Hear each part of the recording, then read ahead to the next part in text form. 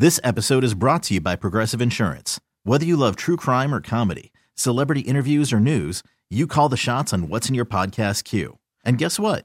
Now you can call them on your auto insurance too with the Name Your Price tool from Progressive. It works just the way it sounds.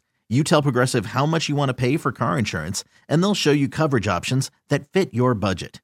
Get your quote today at Progressive.com to join the over 28 million drivers who trust Progressive.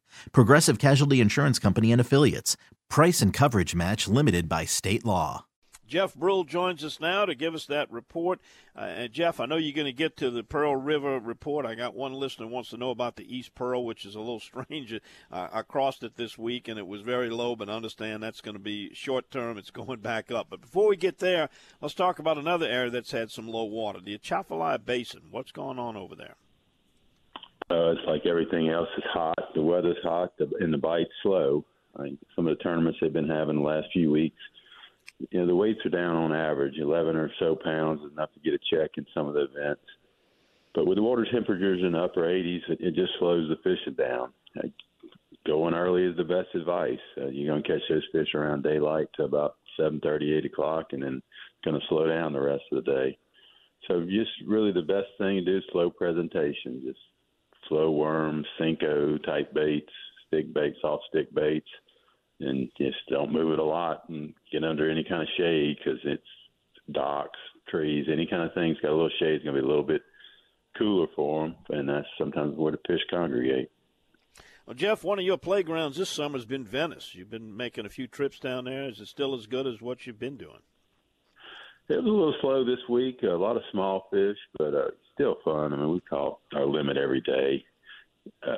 You just get in the canes and try to find them. You'll find little stretches of them, and then all of a sudden you might fish an hour, not get a bite, and all of a sudden you get back in them, and it's every flip. But they're mainly on the passes, and yesterday we found kind of later in the morning a pattern of just fishing points, and they were just stacked up on points. You get to a point, you catch 3 or 4 or 5 fish pretty quick, and then you had to move.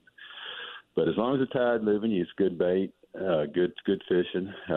But it's still a stick and move type thing. If you go 15, 20 minutes without a bite, kind of move down and try to find another section. But it's heavy covers, 1 ounce weights, punching through that. And then for lighter cover, we're just using a Berkeley Red Shad Worm with a 3/8 ounce weight pegged and just slapping it in the cover and kind of soaking it and letting it sit there. And then all of a sudden you'll get a bite and just keep moving down the bank.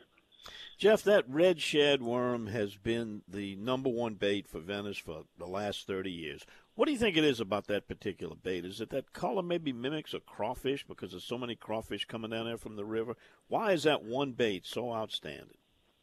I think it's one is something that they readily had when they started fishing down there years ago. It was kind of the joke. I think it's more of an economic thing because you used to buy big packs of baits, and it was a little cheaper thing. And, there's so many fish down there.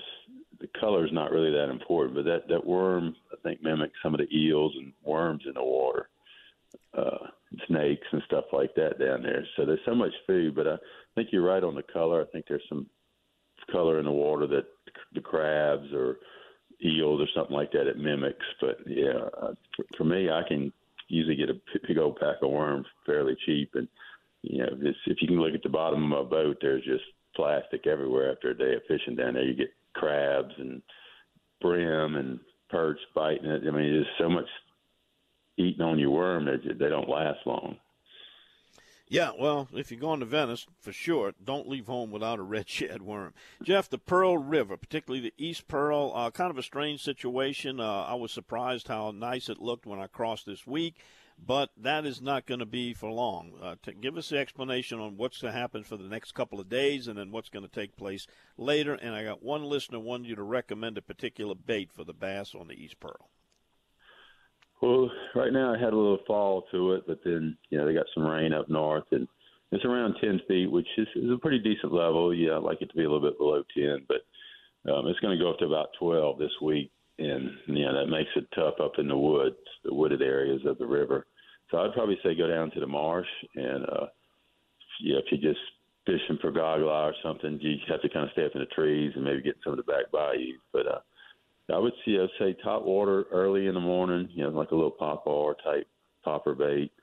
But then I just switched to a Texas rig and try to get under any kind of vegetation I could find down there or around it.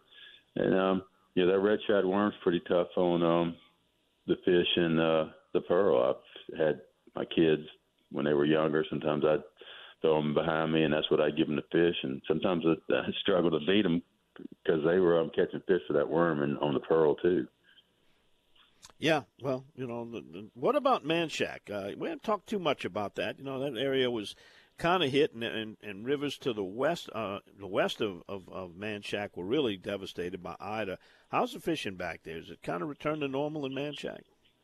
Well, I know some of the evening tournaments around the area that they are starting to catch some 10-pound stringers in the afternoon, so that's a good sign that's coming back. And some of the guys I talked to, they said they're catching a ton of small fish, that 8, 10-inch, 11-inch fish that shows that they have had a good spawn this spring and last fall, and that means that the fishing is probably going to continue to get better. But it's still tough to catch some of them great big fish like you used to. But overall, I think the area's coming back good. So it would be an option, the next few weeks to get out there and try it. It's good reports on the evening tournaments that they are catching fish. Jeff, not all hooks are created equal. And when people are making selection on a hook, give us a few tips and advice on selecting hooks when you're fishing bass particularly. Yeah, we're talking kind of about the gaps. They got what they call the wide gap, that EWG, and then you got some of the older-fashioned worm hooks that just have a small gap. But, the first thing you look for with a wide gap is when it's your plastic, whatever you're putting on. Like you're putting on a big bulky, like pick boss, you want to have that extra wide gap because it slides down, the plastic slides down the hook, exposes the point, and you get better hook sets. The downside of it, especially like in Venice or if you're fishing around heavy cover, and sometimes that extra wide gap, when you hook the fish, the point will be sticking out pretty forward. It'll catch the cover, stick in the reeds and the canes, and you'll actually just lose the fish. You can't get him out of cover. So what I've been doing down in Venice, I go to there's a fusion offset worm hook that has a little smaller gap. So I'm throwing like crawfish and worm baits that have a smaller diameter in the plastic. So this allows me to still get the bites. But then when I get the fish on, I can basically get it through the cover a lot better and get them out of that heavy stuff. But if you're losing fish in heavy cover, try a smaller gap worm hook basically as the answer to the question. And sometimes you get more fish out of that cover when you get that smaller gap. Great tip. Thanks for everything, Jeff. We always appreciate your reports. Go get them. Try to stay cool, and we'll catch up with you next time. Yep, stay hydrated this time of year. It's real important. You get sick pretty quick out there. It is hot. Absolutely. Thanks again, Jeff. We'll see you soon. All right, that's Jeff Bruhl, our field reporter for freshwater and bass fishing. This episode is brought to you by Progressive Insurance. Whether you love true crime or comedy, celebrity interviews or news, you call the shots on what's in your podcast queue. And guess what? Now you can call them on your auto insurance too with the Name Your Price tool from Progressive. It works just the way it sounds. You tell Progressive how much you want to pay for car insurance, and they'll show you coverage options that fit your budget. Get your quote today at Progressive.com to join the over 28 million drivers who trust Progressive. Progressive Casualty Insurance Company and Affiliates. Price and coverage match limited by state law. TuneIn is the audio platform with something for everyone. News. In order to secure convictions in a court of law, it is essential that we conclusively. Sports. Shot clock at 4. Doncic. The step back 3. You bet. Music. You set my world on fire.